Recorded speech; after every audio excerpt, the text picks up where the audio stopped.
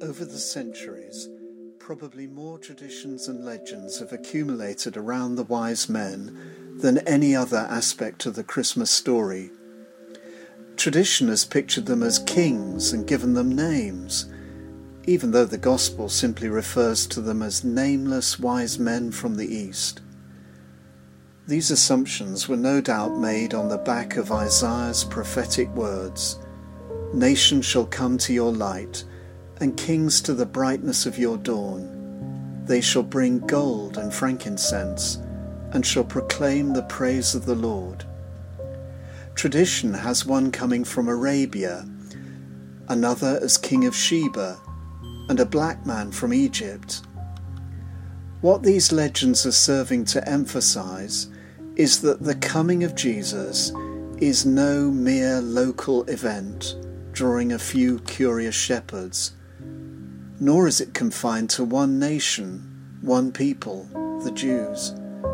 But Jesus has come for all people, black and white, Jew and Gentile, rich and poor. In a sense, we are there, kneeling before the baby, through these strange and mysterious visitors, because they demonstrate Jesus is for each of us. The general consensus about the gifts is that they emphasize the significance of Jesus: gold for a king, frankincense for worship, and myrrh for the Saviour who was to die for us. I much prefer the suggestion of a monk and theologian from the 12th century called Bernard of Clairvaux, who suggested that the gold was to enable Mary and Joseph to flee as refugees into Egypt.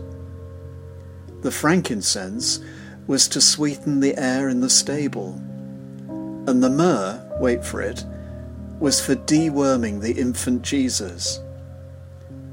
Now, what I love about this insight is the sheer earthy practicality that God shares our life, born in a stable, rootless, then having to flee as a refugee, and experiencing the most basic of human needs. What Bernard realized so clearly is that here is God, sharing all the frailties and risks of human life, in order to be Emmanuel, God with us. We have a saying in Hands at Work that we go to the poorest and most vulnerable communities off the tar road.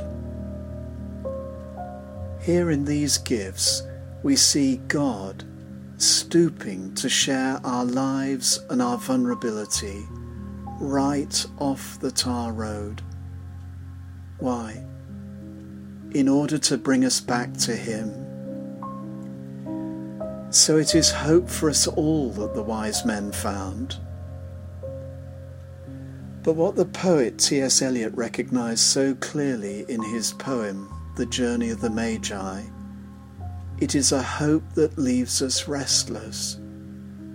He pictures the wise men returning home, no longer at ease here in the old dispensation. For when we find Emmanuel, God with us, in the baby in the manger, we can never rest content until all God's people know His love and the life of His kingdom. May this restless hope be yours this Christmas time.